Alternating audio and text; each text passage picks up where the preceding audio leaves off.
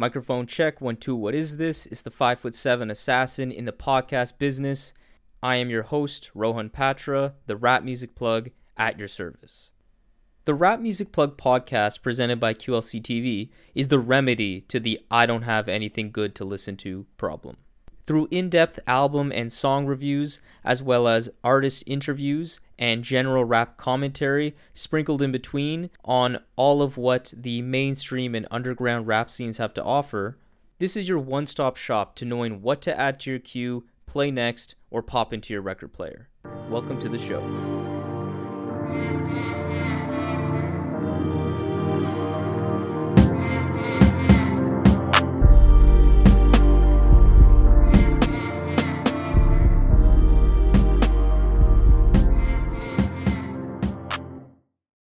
What is up, family? I am pleased to have a very special guest with me today by the name of Chyme. He's a rapper hailing from Michigan who had a very busy 2020, dropping 2 full-length albums, including Stones, which I reviewed on the show last year in episode 24. We have a lot of things to talk about, more than just music, some big stuff. So I'm really excited to have you on the show, Rick. Peace. Thank you I'm excited to be here. I appreciate that you're creating this content, and I don't know the details of like the origins of this podcast, but just the fact that you decided to give your time to empower independent, not just independent, but independent music creation is more impactful than than a lot of people think or may know. And I know that you probably are aware of the way that can help people, but people taking action to empower creators is, especially in this climate, is just invaluable. So I feel fortunate to be here today. Nazis equipped with military optics and hockey stick size artillery could knock 6 times on my green room door, declare war, and I guarantee you that they still couldn't stop this. You mentioned like the origins of the podcast. It's actually pretty relevant to speaking with you specifically, because the show was mainly 90% already talking about rap music, except I did have my sights on trying to talk about some political topics as well as some kind of like personal development things. But I moved away from it for a myriad of different reasons. Mainly, it's kind of hard to grow a show when people don't really know exactly that one thing they want to come to you. So it's kind of a reason for there. But also, at the end of the day, my main passion has always been rap, and I felt the most empowered, the most energized to talk about it.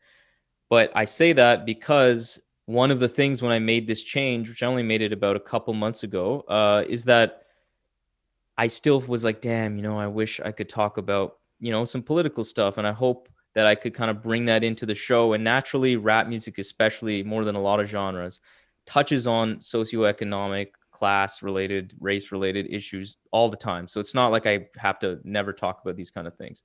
But specifically talking with you, I'm really excited because this is the kind of opportunity where I feel like we can really explore the connections between all of these different topics, because music does not live in a vacuum.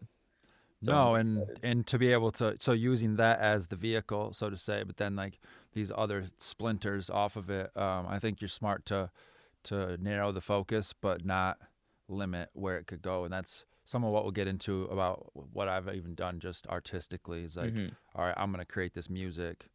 And I'm not talking about related to politics, but just like then seeing, all right, I'm creating this music, and now I'm not going to limit where that could go and the opportunities that it could generate. Whether that means ending up rapping in a yoga class or teaching a student, it just all comes. If I don't have to sacrifice the art, then I think that we humans are maybe even a little bit foolish if we don't. All right, I made this thing. Now let me see what seeds it can plant, and wherever the wind blows, like if I feel good about it, let's see where I could take it. So yeah, it's really well said. So Rick, you're an artist that not only makes good music, but has a worldview that I feel I really jive with, and I want to get into a bit more as well in this interview. But you also have a very unique background and life story that I think those listening will find very inspiring. So before we get into any music talk, I wanted to start there by talking about a pivotal chapter that happened in your life when you were 15 that obviously shaped you as a person, shaped your music, etc. So could you walk us through a bit into what happened at that time? Sure.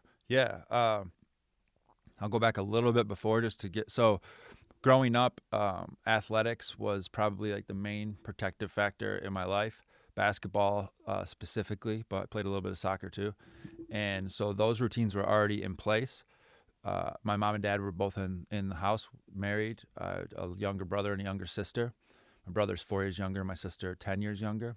And my dad was a huge fisherman. They would go to Canada. They would fly in on these planes, small planes with pontoons, so they could get to the places where other people couldn't access more fish, bigger fish.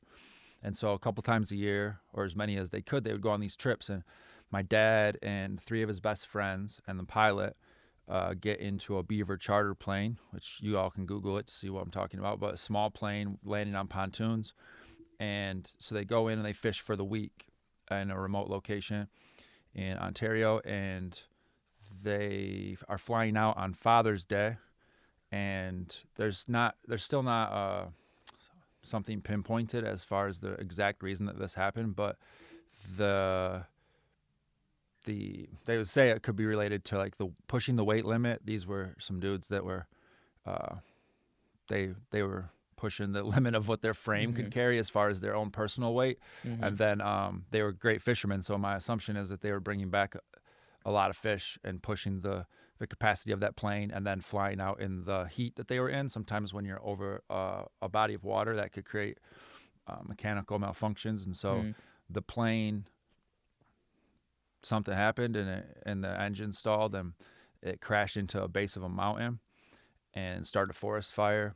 And so my dad, everybody died in the crash. My dad, his friends, and the pilot, and that was, as you can imagine, just a pivotal moment in our whole family's life. And my dad has three sisters, and both of his parents were alive at the time, and so we came together. I would say more so at that moment, but also it just like it shook us to the core, which with a knock on the door, it was like blindsided. And I'm not trying to diminish like the pain of somebody who has a family member who is dealing with like a long terminal illness or something, but when it just happens like this, and I would say especially like when you're 15, like my dad and I were just starting to get to the part where we're able to have, I mean, he's still my dad, but we're having like those more peer conversations. Yeah, you're growing, you're starting to mature. Yeah, and then it just, not even just a pause button, but like the game was over as far as that went. And so that was, it was, I don't even, it's almost like there's life before that and then there's life after that in the regards of like just being a human and the mental health implications of it, which I didn't have any understanding of at the time, like what I didn't even know what mental health was. The next day I went to a basketball team camp, and that's why I brought up basketball before, is it was like that protective factor, that constant, that place that you could go to. You went the day after? Yeah, and it's like sounds wild, right? But like at the time, my family I was just given the option, and you just kind of go with what you. Had I been skateboarding every day, right? Like before that, I probably would have wanted to go and skate or something, And so, yeah, and I don't know if that was necessarily, that was what happened. We can't rewind it all, but there wasn't a priority placed on like therapy or any of that stuff at the time, and even in my school. And this is no fault to like anybody in the building, but because my school counselor is one of my best friend's dads, and they knew what was up. But when I went into that room, they were talking about, all right, here's what you need to do for classes and all that. And so I kind of like became pretty good at faking it. Like I'm going to be because everybody knew, right? Like in the room, I'm going to just be the dude who's going to make a joke, who's going to ask you about what you got going on, who's going to, I was acting to a large degree for a while. And so, yeah, that right there threw me further into basketball, which definitely putting the time into being on that court propelled me to where we're at today. And I would say like equally paired with that was hip hop being the soundtrack of those times. I was already listening to it at the time, and I didn't have aspirations of being an artist or a lyricist or any of that, but was kind of learning all those things that you're picking up through osmosis as I'm listening to like Mobb Deep and Nas and Goody Mob, and I mean, you could just go down the line of Hmm. those. This is like mid '90s, so those two things, music and basketball, I would say without even exaggerating, saved my life. That's a like I really appreciate you getting so transparent like that, and that definitely um speaks volumes, and I can hear it in your music. That but I have a question about you saying you were faking it. I find that's a very interesting comment to make because I can relate not to obviously the same situation, but I was actually kind of in the other kind of boat, I guess you could say. When I was 10, my mom died of cancer, so it's the Mm, different kind of death where you kind of know it's coming. But in again, I was a little younger too, so it's one of those things where I can't remember really understanding or believing it. I feel like I remember thinking some miracle was going to happen, and obviously it never mm-hmm. did. Um, but I know for me, I still don't know when it happened, but it kind of maybe was more gradual. And I want to ask you, it's that was there a time where you kind of like you stopped faking, or you kind of like maybe kind of met that feeling or like saw that feeling and really embraced it, broke down, whatever it may be? Or did you kind of just dive into basketball and I guess listening to music at this time and just sort of put it behind you forever? I don't believe that you can put it behind you. It's almost like if you're a kid and your parents are telling you to clean up your bedroom, you just keep shoving clothes under the bed. Eventually, the bed's gonna be slanted. Hmm. Now you're having back issues. No, you can't put it behind you. But I will say that I think as as I say, the basketball saved my life. At the same time, it developed workaholic tendencies and did not have me practicing the process of just dealing with these emotions and Hmm. how this thing that happened was affecting how I was thinking, acting, and feeling. And so, yeah, I would say that like if we were to go back and I was going to therapy, then they would tell you that that triggered depression that might have already been present before, but it definitely turned it up. And uh, not that I'm not saying I was just walking around all the time happy, but I'm saying like when I was getting invited to a party that I wasn't invited to last year, and I know that it's probably because they're trying to look out and be cool to the kid that they know is going through it. I wasn't going to go there and cry in the corner. I grew up in a sarcastic family, so I just leaned into the sarcasm, the jokes. I'm going to bring energy to this situation even if I'm not feeling it. That's not sustainable either. So there were definitely breakdowns all the way through, right? But then I would say once, and to fast forward a little bit, once basketball was no longer a part of my life from a competitive standpoint, or just even being a part of the team, which we can get a little bit into like where my path went after high school athletically. That protective factor is removed, um, and then you kind of come face to face with Hmm. really what you've been pushing under the bed. And what was it about? So before we get into, I'm curious to know where the basketball kind of led to, but Yeah.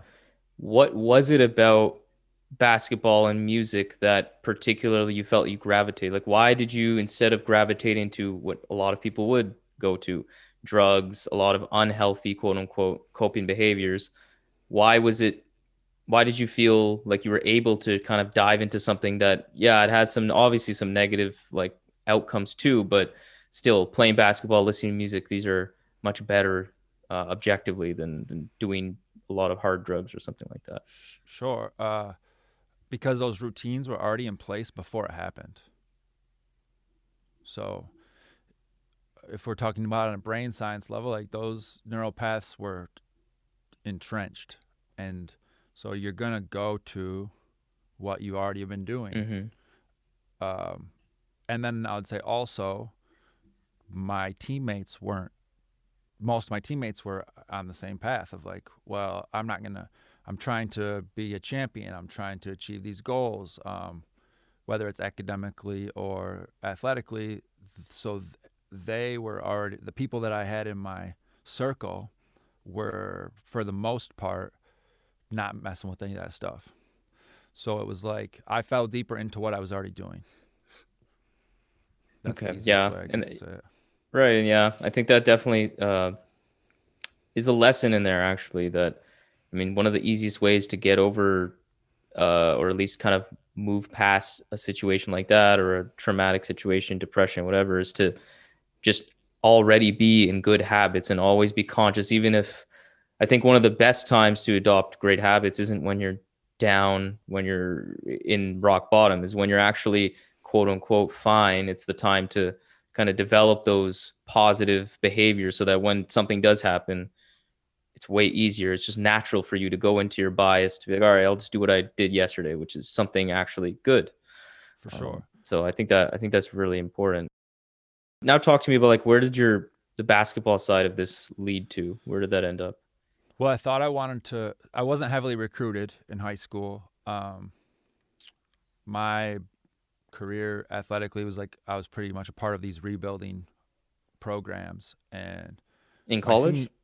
high school and college. Okay. So when my junior year in high school, we were 1-19 in the regular season in a team where we're playing four corners, and if a guy doesn't come and guard me, I'm at half court. Like the coaches advising me to just stand there, which is like that's and whatever. We don't need to get into all that. Mm-hmm. Like that dude also was a great impact in my life in other ways. But my senior year, Steve Marley came and became the head coach at my high school, brother of Dan Marley, who was an NBA great, Mm-hmm. and he occupied that father figure role for like a period of time and helped instill some discipline and teach us how to push ourselves past where our brain might tell us to stop, or at least the beginning of that. And so after high school, I was recruited to play at smaller schools like NAIA, smaller than my high school, and I wasn't really excited about that. And really, like, I just wanted to get out of Grand Rapids, Michigan, Mm-hmm. even though I only went to Kalamazoo, which is like an hour away. It was when I look back, it was like I needed separation from this community that, although that it held me up, it also was like a reflective mirror of my dad's Mm-hmm. death. And so I thought I was going to coach college. I go to Western Michigan University. Steve Marley, my coach, tells me if you want to coach, you need to stay around the game. So I became a manager at Western Michigan, and quickly realized. I mean, I was learning a ton, but quickly realized that, oh my gosh, like how valuable that protective factor of the game was, being Mm-hmm. on the team and playing. After that first year, I asked if I could stay for the summer and work out with no guarantees. And an assistant coach told me that it'd be a waste of both of our time. So I almost transferred back down to one of those smaller schools that was looking to have me play. Mm-hmm. But I loved my experience at Western. It was just that one piece was missing. I returned the next year still as a manager, learning all the intricacies of the game and filming the practices and just like soaking it up and being around these coaches, cutting game tape, helping out in practice when I could. And then at Christmas time, 4 guys didn't get back on the plane to come back. We had Christmas night practice. I was there as a manager, which is like kind of in line with those workaholic tendencies. And then all of a sudden there weren't enough people to do the 11-man drill. And so I found myself kind of falling into the practice at that point just as a body to occupy some space. And then I practiced for the rest of that Christmas break, which was like the best sore I've ever felt. Right? I wasn't training for this opportunity. But I was in proximity to it. And so then that turned into, I got a jersey and I'm kind of both things. So I would set everything up for practice from a managerial perspective. Then I would practice. Then I would like maybe end a little bit early to pack everything up, get ready for a road trip. And then that coaching staff left. They were actually asked to leave or encouraged to retire, or whatever you want to say. And I thought that was it. And then the next staff came in and I was a name on the roster and got a clean slate. And then that's where it got pretty special, where it turned into a scholarship and getting in games and getting some playing time and developing relationships with a lot of guys that I still speak with today that definitely impacted my path going forward, and as it relates to music as well. Time waits for no man. Time waits for no man. Time waits for no man. Young skate with no plans. On dates with romance. Wait, time waits for romance. Mine's baked with no plans. Mine's baked with those plans. Those. When we look at the music side of this, so when was the point that you felt compelled to not only just listen to music, but actually pick up a pen and start writing it yourself and creating? I mean, in high school, we'd mess around just freestyling. A lot of people do this, right? But like Rick Chyme comes from, my name's Patrick.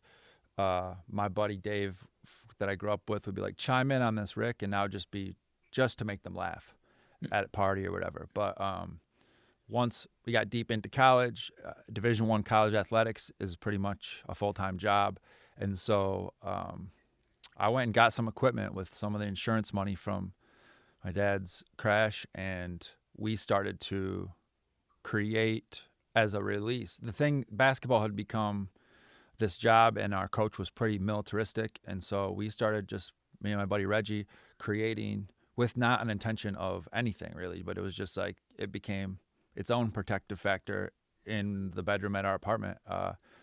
Days where we had off days or nights where we decided to stay in instead of go get into whatever was happening on campus.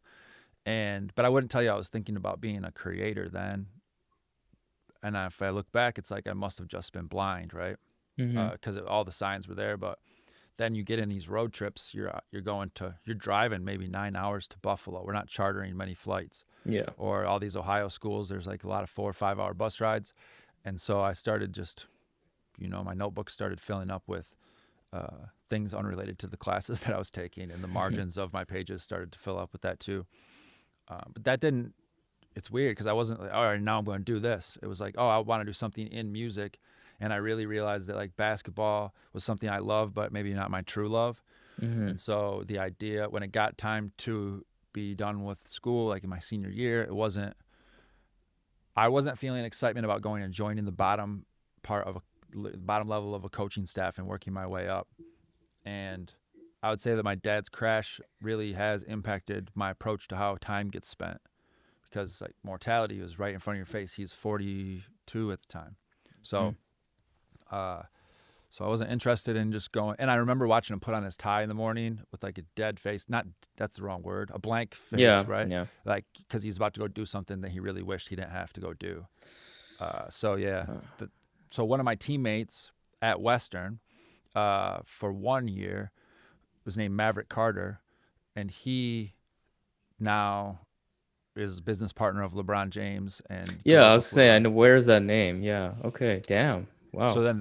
So then when a lot of my story is like putting yourself in proximity to opportunity, not as it relates to Maverick, but like I wasn't supposed to be a Division I athlete, but I was a manager who was in the mix. And so then when an opportunity came, I was there to take it. And so I wasn't thinking about this at the time, but it's the same principle applied to what happened next. So after college, I went to, I ended up going to New York and interning at Def Jam, and that happened because by that time, Maverick had started to meet people in the entertainment industry through the circles that he was traveling in with LeBron. And if anybody knows him, he's just like a master of naturally, organically connecting with humans wherever they're at.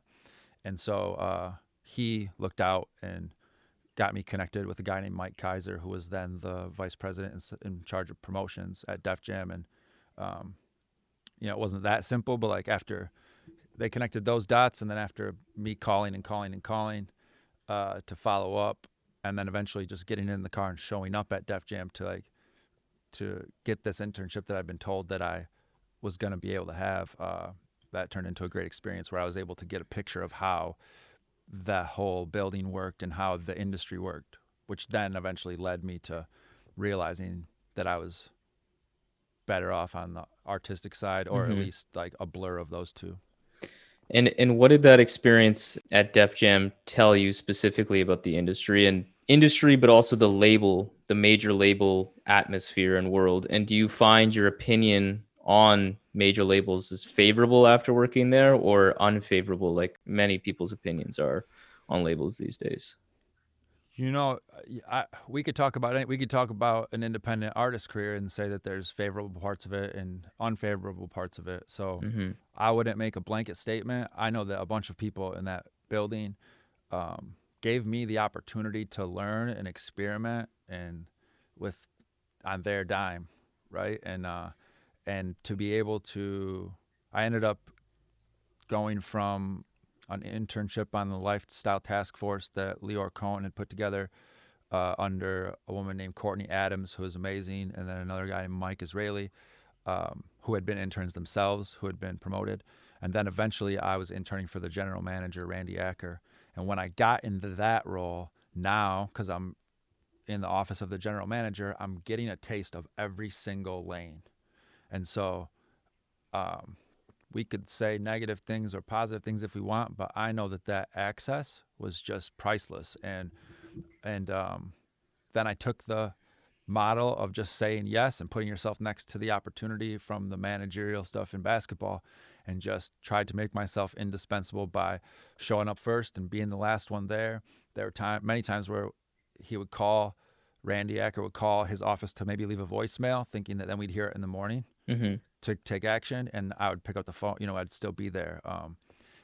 And it's like, if I can get there early and stay late, especially if you're not making me run till I puke, right? Yeah. So it's like, take the things that from basketball and apply it over here.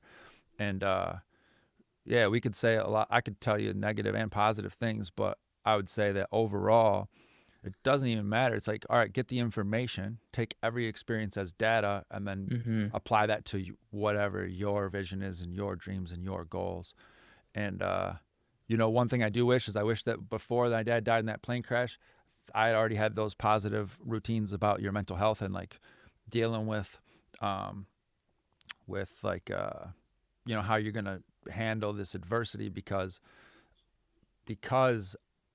my bosses or my coaches were essentially occupying the space of that father figure. And so if I Right. look back, there might have been like times where I was would have reacted different in situations, but no, it was a beautiful experience where I'm seeing like a young Kanye who's preparing college dropout. I mean, it Wow. was not unique for him to be in the offices when you hear those stories about him rapping to the employees and trying to basically convince the building that he was worthy. Like, Mm-hmm. we were there. He pulled us, me and my buddy Walter Randolph, into an office and showed us like the slow jams video. It's just like asking Wow. questions, and you could say whatever you want about Kanye as well, but he had belief in himself, and not just that, but he was gonna go and get it. And so one thing that experience did for me, is it's like all of a sudden I'm in very close proximity to Jay-Z and Ghostface and Kanye West, and even just like because of Maverick being introduced to these people through LeBron, me being introduced to the building through I got acceptance. Kevin Lyles showed me nothing but love. Um, and again, like, people could say whatever they want about anyone, but Leor Cohen showed me nothing but love. And Randy Acker did a great job of empowering me and like letting me fail, to be honest, in situations where I didn't necessarily know what I was doing. And we even like started doing some independent creation of like managing or helping an artist named Godwan from Nigeria and Houston, Texas, who's a friend of one of my teammates in college, Reggie Berry. Mm-hmm. And so in those situations, like, I just don't know how I would have ever got that opportunity had I not gone to where it was happening. And Right. so I would encourage anybody, if you have these dreams and there's these unknowns, right? Is like, if you can get to the place. I don't need to go and listen to 25 interviews where people saying, here's all that's wrong with the major label system. There's stuff wrong with every system. But I want to get inside of that thing and see what's really up. And so I'm forever grateful for the people that helped me get that spot, those that were open to teaching me things and give me opportunities and allow me to pour water on the seeds of love that I have for the art, and accept me into that culture even further than my participation from the Midwest as a spectator. Wow. That's I didn't know that timing when you were in Def Jam was around the time of Kanye's rise and all that. Yeah. That, yeah, I feel like your story, I see a lot of similarities or patterns, I guess you could say. It's being in proximity, but it's also of opportunity, but it's also just, it's about creating good behaviors and being in the right situation, regardless of what else is happening. Because it may be something incredibly sad and tragic, like what happened when you were 15, but also it could be just you're take an internship, you're not even sure what to expect, and then you get, like, yeah, you're right. I don't know how you would see any of this experience firsthand, secondhand, fourth hand. The most people hear about Kanye's story or have in terms of experience of managing an artist is hearing some random guy speak to it in an interview. That's about all you'll get. You were actually there. I can't imagine the experience and the learning you got from that. That's truly incredible. So it's weird because it's like I was talking about being a part of rebuilding situations. Is like I was there I was in New York for like 2.5 years, but when I got there, all of the executives, so Lior, Julie Greenwald, Mike Kaiser, Kevin Liles, they all ended up going to Warner. Right. And then L.A. Reid came in. So I was actually then temp assisting in L.A. Reid's office for a while. So I kind of saw like also I was blessed to see the juxtaposition of two ways that these buildings can get run, Mm-hmm. and then ended up going with who was the general manager, Randy Acker, to work on Jay-Z's film Fade to Black in a music supervisor role. But I want to say that none of this, like, it's horrendous that my dad died in a plane crash, but none of anything we've talked about since would have happened had that not happened. So it's like the worst Wow. things that happen to you, it really is about how we react. And a lot of it is about luck in all of our stories, but also it's like preparation meeting opportunity. Right. And yeah, so I don't know. I wish that it was a time where there's more documentation, right? Like I was just taking it for granted. Like the first day I'm in the building, it's Ludacris's chicken and beer release party, and like Oh my Shaka God. Zulu's right there, and like they bring in chicken and 40s like the first day I'm at this place, and you're like, wait, what is happening? Um, Oh my God. and yeah, so I just wish that or I don't, it would be cool to have documentation of those times. And all I really have is these snapshots. And I have a couple ideas of kind of creating some audio presentations of those times with the people that were there, but that's just in the works right now. No, that's really cool. I'd like to hear that for sure. Yeah. Could you get into, you mentioned something I was going to get to here about that music supervisor role on Jay-Z's Fade to Black. How did that really, like, how exactly were you involved in that? Because obviously I know the title, but what exactly did you do and how was that experience for you? It was amazing. So Randy Acker, who was my boss at Def Jam, he was the music supervisor. Then I became assistant music supervisor in collaboration with a company called Radical Media. And then another guy involved with the thing is Rich Kleinman, who is now business partner of Kevin Durant. Yeah, I know And all these names you're saying. I'm like, I yeah, know that it's name. wild. What the So, hell? and I'm not trying to name drop. I'm just trying to tell you No, like no, it's these. important to the story. Yeah. And so like he was current at the time and business partner with Mark Ronson for Alito Records, and so that was kind of like the crew, and as well as a lawyer named Jennifer Justice. And so I'm in that mix, and I'm not qualified to be the music supervisor on my own. So I'm taking delegation from Randy. And one of the things that there's this binder with all these photos, just still shots from a random studio session. There's somebody in the back corner that nobody knows who it is in this one scene. Because I don't know if when all this documentation was happening, if they knew that they were going to make a film in the way that they did. And so we had to get these clearances. And so I was basically on a scavenger hunt. That was one of my jobs, to locate and get these people to sign off on their appearance in the film, Mm. which was really interesting, going back into the Def Jam building, but also into other buildings because the people are switching jobs. And like this person says, well, I don't know who these are, but Plain Pat's like, I know who that is, and then sends me over here. And then so you're on a hunt for like this random image in an era where the internet wasn't what it was. So I did that. I helped execute some contracts. And I feel like if I keep telling these stories, it's going to seem like I'm just doing a series of name drops, but like we had to clear, I'll tell this, we had to clear in the performance. Jay-Z does a tribute. So if you don't know, the film is based on the creation of the Black Album, which at the time was supposed to be the end His for him. retirement, yeah. And then also the show at Madison Square Garden that was, at the time, a rapper hadn't performed at Madison Square Garden since Run DMC. And so he sold this thing out in minutes. The album had leaked, and New York already knew it. It was dominate. It was the soundtrack to, I don't know what it was anywhere else, but at New York, it's all you would hear. And so he did a tribute to Biggie and Pac in there, and there was a Tupac song that was playing. And so we had to get clearance from Death Row. And so some of the things they would be like, all right, you need to call here, you need to call here, you need to call here, and try to execute these contracts. And so I call, and Suge Knight just answered the phone. Like, it wasn't like somebody else. My goodness. There's these weird What the situations, right? hell? Like, you're pretty sure you're going to talk to an Some assistant or random, someone, yeah, right? yeah, some And it was, administrative person. yeah, it's like, yeah. So, and I don't want to. I mean, I want to tell you these stories, but I don't want to just like have it be a series of me saying other people's names. But those experiences, all of them, just gave me this access that you can't put a price tag on, and it demystified, um, or it just like proved that like starstruck is a lie. Like that's not real, right? These are people who worked hard, surround themselves with teams of positive people who were had similar missions and had, took action with consistency is like really what I would take away from all of it, and I'm thankful for every one of them that allowed me to be a part of it. That's a really good lesson. That's a really good lesson. So now we've kind of talked a lot about your backstory. When we get into you as a musician, first I want to talk about this Daily Pieces 365 series that you did with Yelnam Evid, when you release a song every day for the entire year. So first off, how did you meet Yelnam?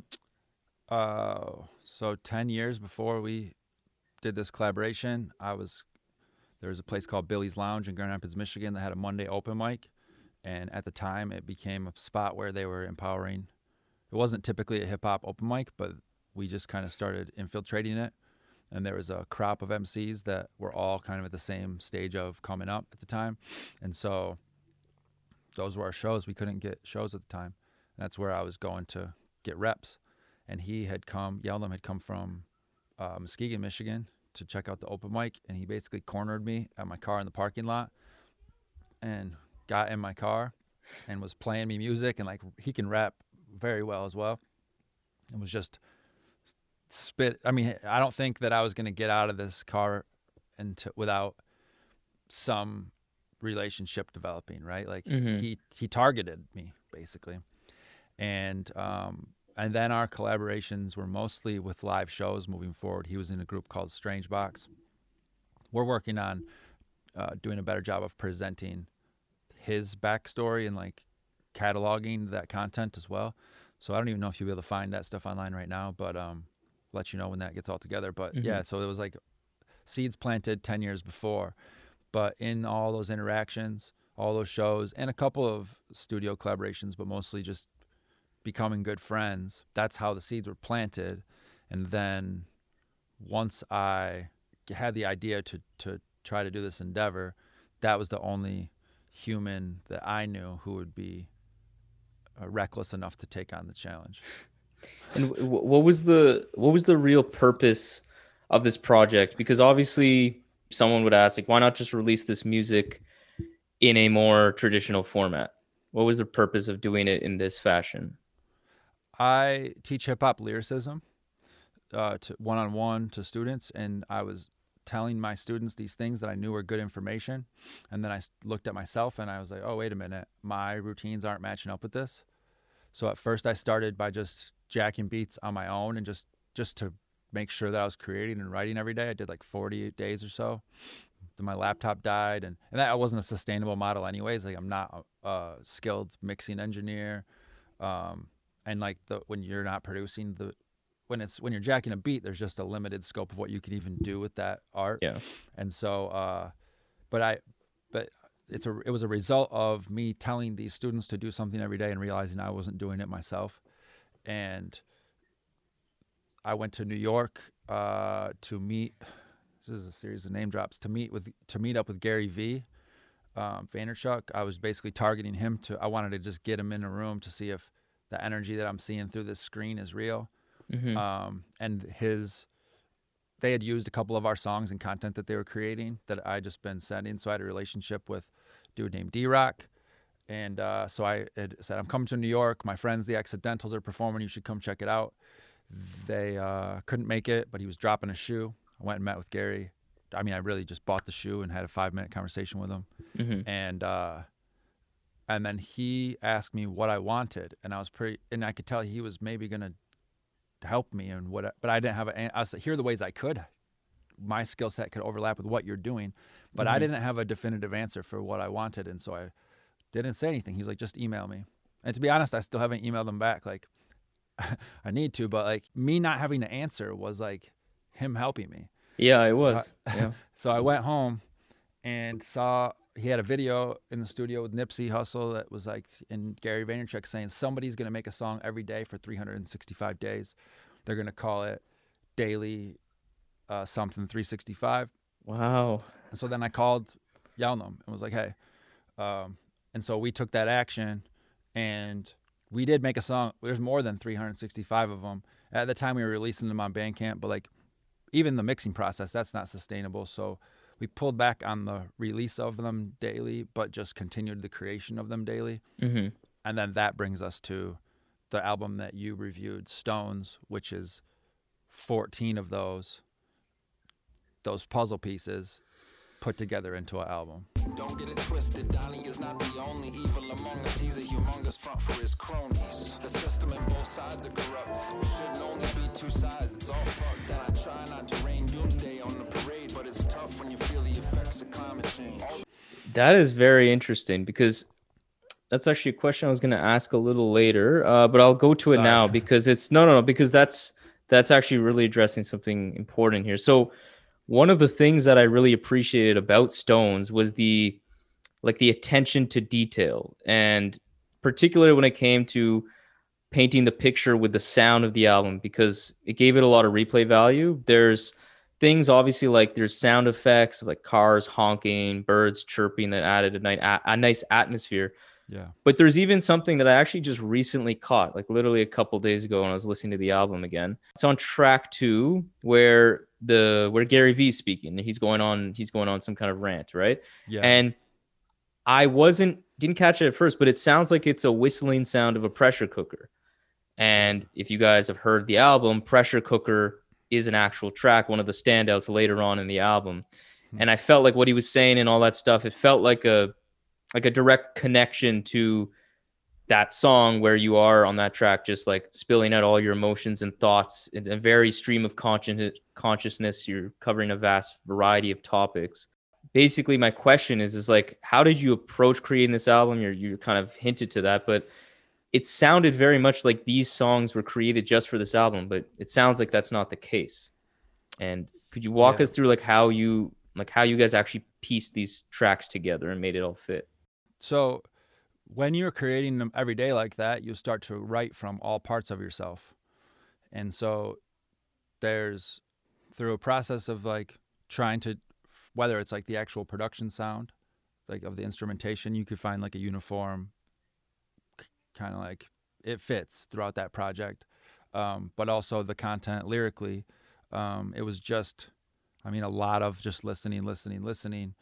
The audio that you're talking about with Gary talking, that was actually the audio of the video that he had used one of our songs on previously. So it's not just like grabbing something random. But that pressure cooker song, I didn't even remember I made it. Like we had assembled a lot of the album and I was just digging through these sessions that are, gosh, there's hard drives that are, I need someone to help me with some organization if you hit them. Not you, but, so just by creating every day, it gives yourself the opportunity for these things to happen. You say that song was stream of consciousness, and it was.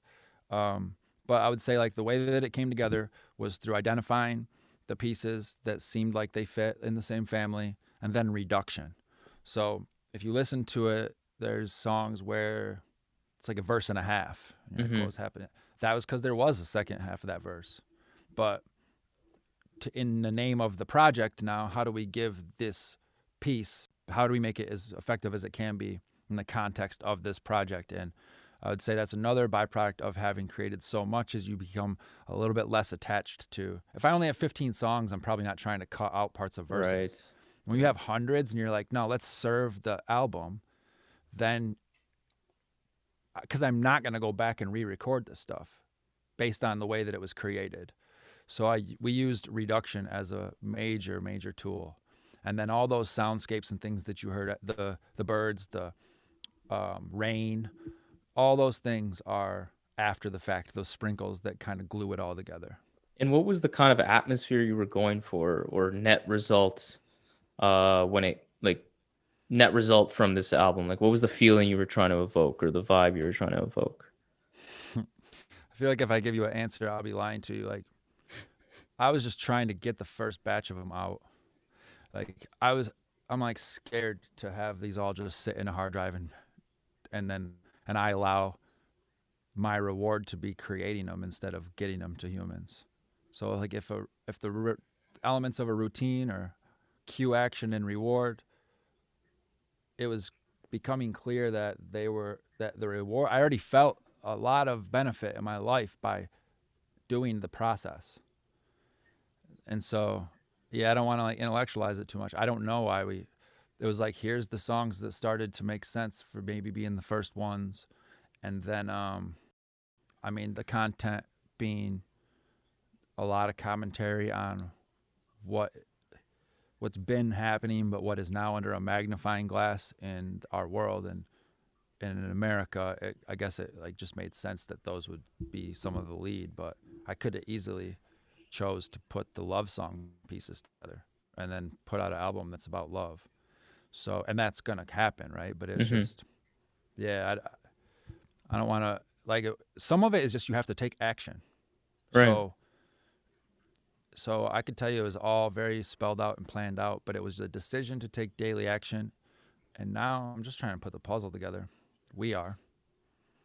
Yeah. And you're talking about the topics here, and that very much I think was a good choice. It felt very relevant, Stones, when I was listening to the time, especially in 2020. So I have a couple questions on the topics and the subject matter. So why did you feel it was important to talk about these ideas? But the second part of that is more specific here, is like in a genre like rap that is obviously started by Black folks. It's that's like where this genre was created, where it was originated. Um, it's a culture centered around Black people and the Black experience originally. So as a white artist, do you feel like you have a sort of, I don't know if this is a perfect word, but sort of like a responsibility to use your voice to make music that sheds light on topics like racism, classism, all these corrupt institutions that again often afflict Black folks more than most?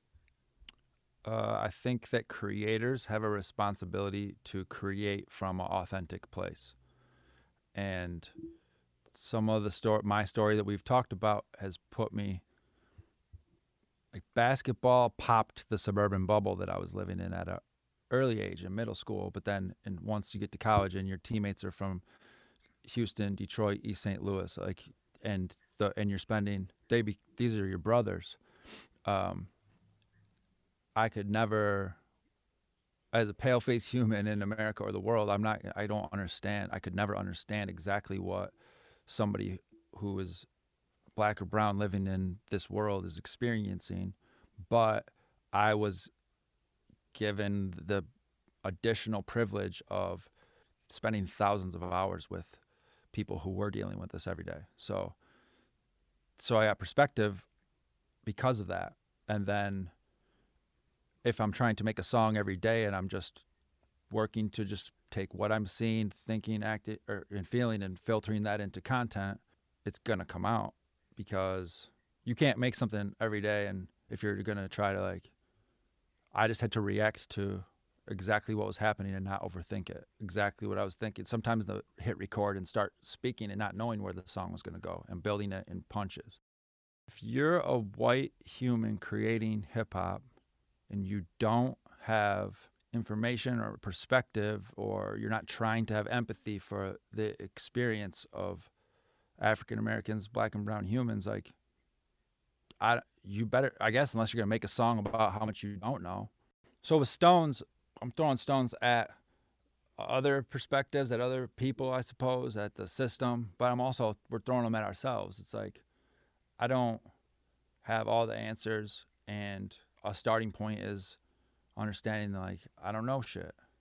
Like, as much as I know, there's tons more that I don't know. And as it comes to the Black experience, I could study every day and have a million conversations with people who that's their reality, to gain understanding, and then using that understanding to help me become empathetic to that. But yeah, really, like, every single one of us are dealing with different situations. And like I in college, we got on an elevator at a hotel with teammates many times, and people chose, and I might be the only white dude in getting in the elevator, and then people would choose not to get on the elevator when there was space for them.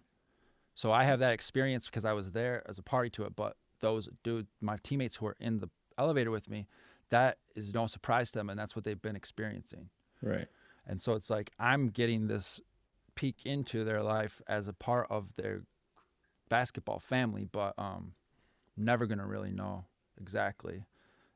The beautiful thing about hip hop is that there's been people who have been honestly articulating their experience for a long time, so we don't really have excuses for not going to get those insights. And I would say it was great for me from the age of 13, 14 to be hearing. I mean, if you go listen to Goody Mob Soul Food album right now, it applies right now. Oh yeah. And that thing came out in the mid 90s.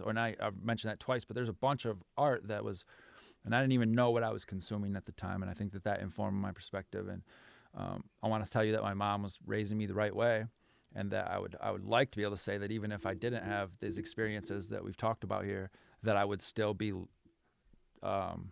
trying to be on the side of justice, and I wouldn't be like bigoted. I wouldn't be at the Trump rally. Mm-hmm. I would like to say that, but there's no way we'll know. And so I think that exposure to things that are outside of our experience when we're young is one of the most important things that can give us context, allow us to understand what we don't know, and help us to grow. And that's very well said. And I want to go to, as I mentioned earlier, one of the standouts, Pressure Cooker, because you make a lot of interesting commentary there, particularly about how Trump is not some unique force, that he was just kind of like a front man for all of these powerful people in politics that have been running it for years, and that Obama's reign showed you that the whole idea that people like to say is that, oh, with Trump, the racism is now in the open, when it was always in the open. It's just maybe more more, even more just dumbed down and childish, I guess you could say, and in your face, but it still was in your face, that, to say the least. So my question is, like, are you feeling better at all in regards to the direction of the states now that Biden's in office, or is it kind of just you're feeling like it's still on the same path it was beforehand? I mean, I don't think if we're talking about the structure of the country, like, that didn't change because the leader changed. But I think it's very evident that the way that a leader communicates and the language they choose and the tone they choose does have a direct impact on the actions that their supporters feel comfortable taking. And so I don't think that the Biden administration has reformed this, like, ripped apart this system that exists. Mm-hmm. Like, that's just not, the game is the game. Yeah. But I would rather have him coaching than I don't even know what you call him. Yeah. I just can't, like, Donald Trump's a reality show professional wrestler who became a leader. But he wasn't a leader. He occupied the space of a leader. Yeah. Yeah, exactly. And so, yeah, I don't know. I mean, I feel better about that, right? But, like, I think that the idea that there's two parties is some gang shit. Yeah. And that doesn't seem to me like the best way to choose, to give us the options to have progressive ideas, like, rise to the top, and to have, like, so I don't know. I don't understand how it could just be one of two choices. Yeah. And how we think that works. It doesn't. Yeah, it doesn't. It doesn't at all. So if we move to just one other kind of thing I wanted to ask about your music. So obviously we've talked about now in depth your journey, your life story, and all that, at least to me, is very inspiring. But on the other hand, another person could look at this from a different perspective and say that, oh, your life story was tragic, or take a more negative spin on it. Yet when I listen to your music, the latter of that negativity or the feeling of tragedy or whatever, it doesn't ever seem to be the prevailing force. I do feel a sense of kind of clarity, hope, peace, that kind of positivity. So in your mind, what is it that you hope listeners gain from listening to your music? Yeah, that's a weird thing. The people, thank you for noticing the positivity. I would say that that was built in there as a mechanism to, like, if I'm going to, maybe not consciously, but if I'm going to be performing these things over and over, like, I reached a point where I'm on stage talking about like some depressed song content in the past, and like, you go on stage and you repeat it over and over again. Someone's coming up into you and saying, "Thank you, that song really helped me," and I'm thinking, "Dang, that didn't." I'm glad it helped you because I've, I'm feeling like garbage after performing that, right? Mm-hmm. So the positivity that I was putting in there is like as much for myself as for other people. But I'd say, like, everybody could go and back through their experiences and how they perceive what they've encountered, and it could be looked at as a tragedy or something great. And like, I wouldn't have told you this when I was younger, but like right now, I mean, I know that I couldn't have just told you the story I told you and all the amazing things that happened and the people that I met, and if that hadn't happened, like, my dad dying was a catalyst for all this stuff. And so yeah, like, I'm trying to, we can't erase the past, so Mm-hmm. we can make observations of what we think is right, wrong, or whatever, but in the end, I can't go and erase any of it. And so it's like, how do we react? How, the only thing that really we can control is how we react to what happens to us. And I'm not also creating with an idea of what I want. Like, I want you to listen. If you listen to it and whatever you take from it is what you take from it. None of those songs that you heard, did I sit down and say, this is, all right, I'm going to write this so that this happens. Okay. Because I don't know. Like you said, pressure cooker, the sound of the pressure cooker remind you of that song. Mm-hmm. That's awesome. But really, that was a tea kettle on, and if you listen to it again, you'll hear a coffee grinder. And if I put out a video, it would be me making coffee, listening to that Gary Vee talk that stuff. So like, we can go in any direction we want, but like, now that I told you, I ruined it for you, right? Like, and so like, people are going to take what they take based on how they're experiencing the world. Alright, God, I don't want to quit investing in companies who profit off of messing up everything that you've created. How about I offer you a little kickback? I bet nobody's ever been as ballsy to suggest that God would make... So last thing before I kind of just want to end this off with like a kind of some rapid fire questions. Sure. Even pre-pandemic, right? A lot of the major statistics, I don't need to get into them, but they basically outline a pretty clear illustration that the rates of depression and other kind of key mental health factors are worsening somehow. So why do you think kind of mental health struggles or feelings of kind of loneliness are on the rise? And why do you think it's so important to promote mental health awareness? Because obviously that's something you do very obviously in your music. Thanks. Yeah, I got into that through a collaboration with the Mental Health Foundation of West Michigan, going into schools and talking to kids about mental health awareness, which really, as I was educating them, I was educating myself. There's a lot of variables, but a lot of it is related to, like, the technology and these applications that have been engineered to take our time and turn it into advertising dollars. And then a young brain, and not just a young brain, I mean, all of us, right? Like, we became addicted to these things quick, and then that becoming the mode for how we know what each other have going on, how we connect. We're not using voices or faces or being in person with each other as much. And those things are engineered in collaboration with, like, people who used to work at casinos who are experts on how to keep you there longer spending your money.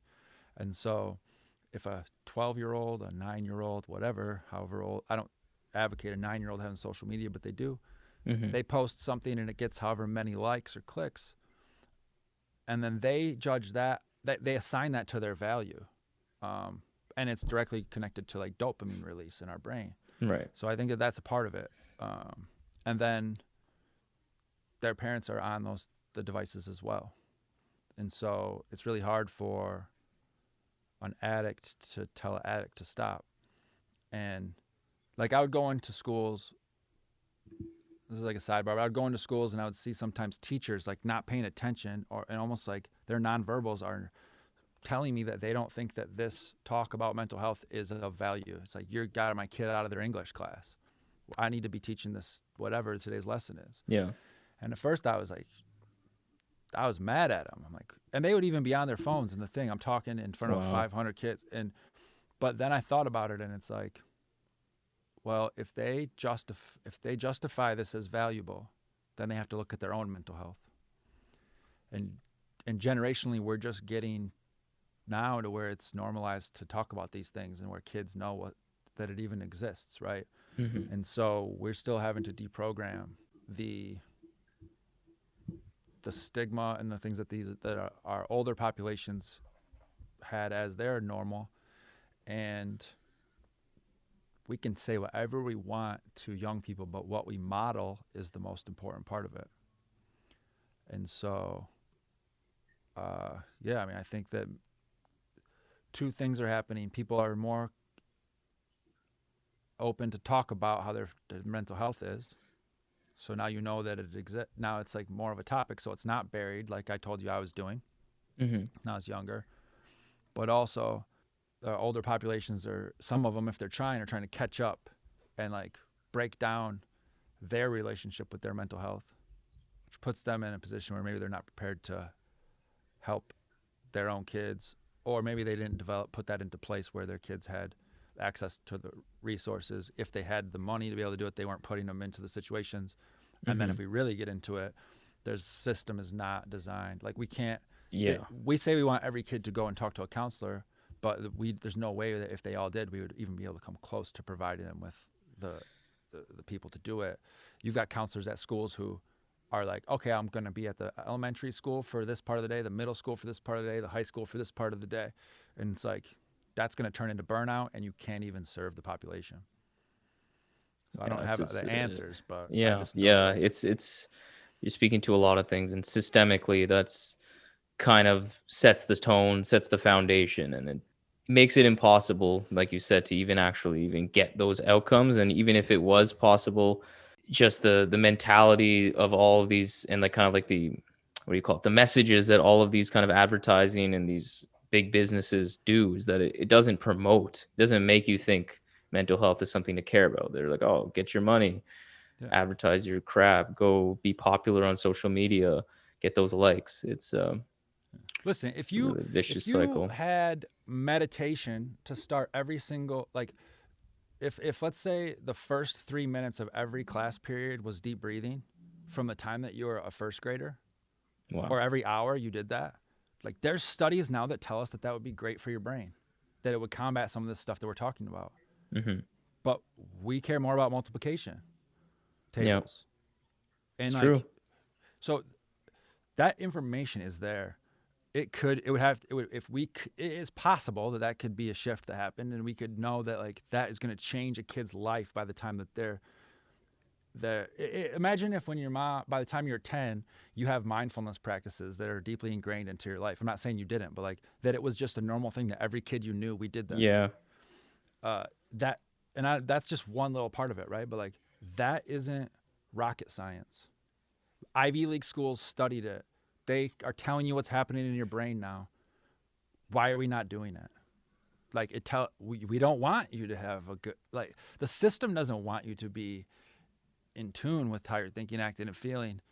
Yeah, because at a high level, it doesn't play into the power structures that exist. If people were all mindful, to your point earlier, if there was more than two parties, all of these things lead to the opposite of solidification and consolidation of power. And that's kind of always we want to keep our place. We want to keep our money coming in. Yeah, the profit incentives is really honestly always at the root of these problems. And it's kind of a societal decision in a way that'll happen over time. Do we want to keep just multiplication all these other things that, yeah, it's good to know, but we are clearly making a choice.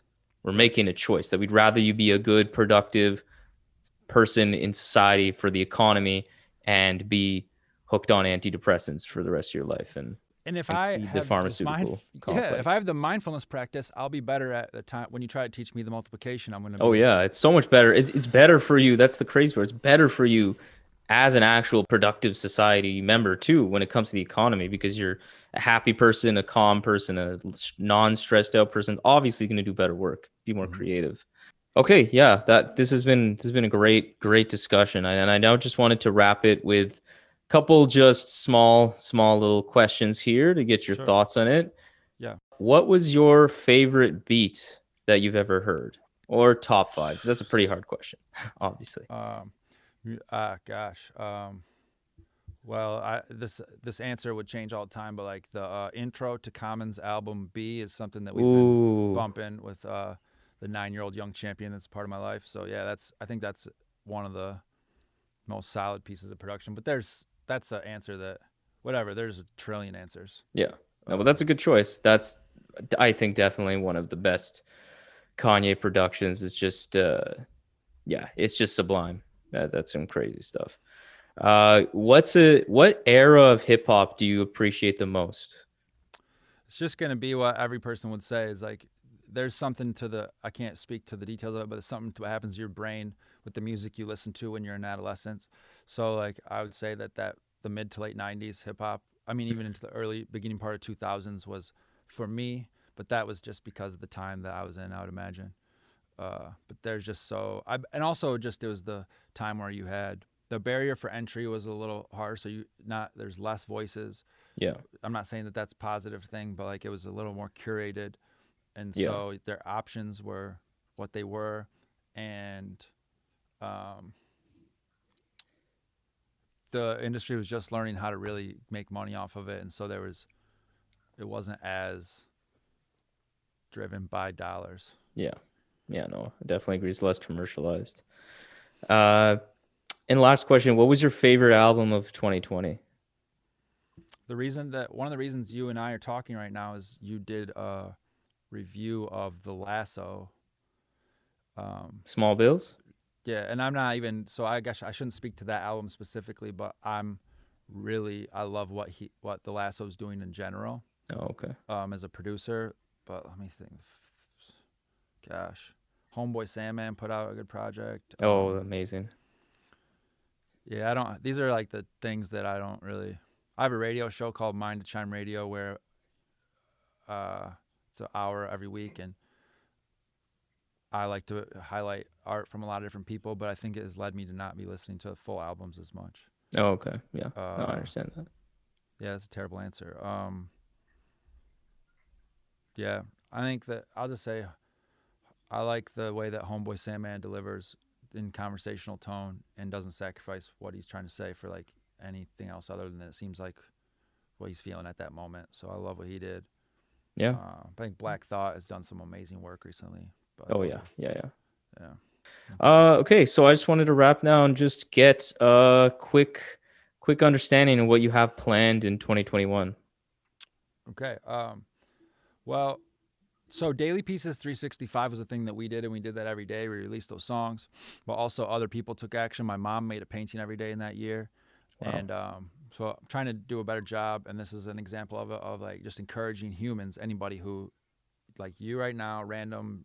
You're not random, but person that I don't know who's Yeah. watching this, and not you, but whoever, some Alexa who's watching this in Tennessee, like one thing I want to do is encourage you to decide to take some action every day towards something for a year and see what happens. You don't have to. It doesn't have to be like making songs or some grand thing, but even like even like whatever you would decide to do 5 minutes of meditation every day. And so we're gonna do some work to document that. Daily Pieces 365, starting Mind of Chime podcast, continuing to release music. We have hundreds more songs with Yelnam. That's coming. I'm gonna start mobilizing people in the name of independent artist community service, so that I think there's a lot of people who think that they're supporting artists, and they are by playing their Spotify and all that. But like trying to give them some other examples of the action that they could take that would directly impact these artists' lives. A guy who, you talk about the song Pressure Cooker we had, guy Kendrick Cummings, who's been supporting my art since I was back at that Billy's open mic stage I told you about. He just like by looking at the internet through the filter of my art, saw Chuck D posting something about wanting a song telling 45 to get off Twitter. So he just ats me like, this dude Kendrick, that he took 2 seconds, but what that did was connected those dots, and then next thing you know, Chuck D is playing that song on 225 stations. And so like I want to help people who are creating and who are supporting those creators. The creators identify the ways that they can be helped and letting their supporters know, but also encouraging those supporters to decide, all right, I've got 1 hour a week that I'm going to give as artistic community service. And then because I know that could impact markets, music scenes, all over the place. Gosh, what else? I produce a podcast called Next Possession with Steve Hawkins, who's one of my college coaches. So we just had Jay Billis on last week. We'll put a link to like all the stuff that I've got going on. In the, Send it over and I'll put it in the description. But continuing to spread the word of that and create these conversations that can give athletes, coaches, people interested in basketball, parents of kids who are playing, these perspectives that they wouldn't otherwise get. And then there's some stuff that I can't exactly describe yet, but I'm coming on to the journalistic side with an entity from my hometown and actually a streaming service that is working to highlight like these geographically, maybe like second tier markets to give these artists a better look than some of the major streaming services. And my role's still being defined there. But yeah, I'll say that. And then I'm also kind of doubling back on, I did this freestyle a while back, a long freestyle in 2014 that was like 17 and a half hours. And so I've begun training. I don't know if I've begun training to go and like clean up what we didn't take care of at that time. And the record now is 33 hours or something like that. So, oh my God. Yeah. So I'm planting those seeds, and that happened. The original one happened in 2014, and there's been so much that is advanced technologically that makes it a lot more feasible to do what we tried to do then. And so I'm going to use that as a tool of connection and see where that goes. Wow, you got a lot of stuff going on. I'm really excited to see, especially all of the things you're doing outside of just your own personal music. I feel like what you're describing with that kind of the alternate streaming service, however you described it, made more sense than what I said. And the community service artistically, that seems like it'll be very impactful. So really appreciate the work you're doing. And yeah, I just want to say thank you again for coming on. This was a really enlightening conversation. I hope that, I feel like there's a lot of things people can take, especially if they're kind of artists or creators. There's a lot of really good actionable advice, but also just as human beings, because this stuff can apply to anything. You don't even need to be like music at all. So thank you again. I really appreciate the time. I appreciate you. Let's do it again if it makes sense down the line. I really, this was great. And to speak to those people you were just talking about, it's really just like, get out of your way. Like, we could come up with a million reasons why not to do this, why not to take the action. I'm going to wait till tomorrow. I'm going to wait till, just get out of your way, start doing it and figure it out as you go, tweak it as you go. The next time that we talk, maybe I won't have these shadows behind me like this, right? But that doesn't mean we're not going to do the conversation, because I wish my lighting was different. And so just get out of your way, plant those seeds of positivity, and like, it's going to come back. If you'll take action to do what you would do for free, opportunities will come that will be connected to dollars, if it's about dollars for you. But the real thing is that you are the money. One Below, a fantastic artist, he had such a profound impact on my life and continues to. But one of the things that he would talk about is like, you are the money. And so you don't have to go chase anything. It's just like, all right, I'm going to start where I'm at. I'm going to take action where I'm at. And then I'm going to attract, if my intention is positive and I don't stop, like, you only fail if you quit. If you just keep going, then that other stuff is going to sort itself out. I wasn't supposed to be a D1 athlete. I wasn't supposed to be, in those rooms with Jay-Z or Kanye. I wasn't supposed to, if I don't go and teach these students, then I don't end up deciding to do 365 songs. You know what I mean? Like, if I don't get in the car to go team up with the Accidentals in New York that day. I don't go and meet Gary Vee. So like, forget about all those names I dropped, but like, you're connecting dots. And so if I'm going to put dots on the paper and then try to connect them, you could go and get it. And I don't know when you have to be able to visualize the destination and then reverse engineer it and then be prepared to shift along the way, because especially at these times, like, we have to control what we can control. And the way that we react is the only thing that really matters. How we prepare for the unknown, but then how do we react? Because like we said, like, none of this is happening. You and I aren't having this conversation if that plane doesn't crash in Canada. The worst thing that happened in my life is the best thing that happened in my life. I would erase it if I could, but I'm not mad about it. I mean, I'm not happy about it, but like, Yeah. it is what it is. That history is not going to shift. So all I can do now is to, how am I going to pivot? How am I going to react? How am I going to encourage somebody who's 45 hearing this or somebody who's 10 hearing this, that like, all you have to do is keep taking steps, keep planting seeds, and control what you can control. And that I would say that our mental health, how we think, act, and feel, whether you're going to try to go to the league or you're trying to become like a top-level scientist, if I don't take care of my physical and mental health, then I can clock all the reps I want. But if I'm not getting, like, the idea that like sleep is, I love Nas, but sleep is the cousin of death is like, I mean, we got it. There's like, that's just a lie. And but I've championed that for a long time. Like, one thing that happened through the daily piece is I started getting up way earlier, right? And like, if you can get up and get the silence of that morning and attack, fill it with protective factors and attack what you want to do, anything could happen. And clearly I could ramble for, this could keep going, but I'll get out of your ears now and your eyes. But I just appreciate anybody who hears this. Please don't hesitate to connect with me at Rick Chyme, RickChyme, across all platforms. You're champions. You're not competing with anybody but yourself. That's all it really is about, like, that you are the money. Shout out to One Below, Subterraneous, Pontiac, Michigan. Man, I'll leave it on that. Thank you so much, Rick. Really appreciate this. Believing is needed, but the judgment that comes sometimes seems so uneven. To scriptures, these heathens keep heaving cheap grievance towards family. Love leavings, if only we'd believe it. Dismiss our own sisters, it's sickening to see it. Why you throwing those stones? So this concludes today's episode of the Rap Music Plug podcast presented by QLC TV. I hope this episode gave you some fresh new perspectives on the latest rap releases, as well as a recommendation for the next great rap record to add to your collection.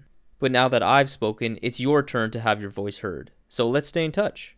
Follow me on Instagram and Twitter at Rohview, ROHVIEW, to connect with me on a personal level, where you'll be able to interact with my thoughts and perspectives on music, surely, but also on politics and sports as well.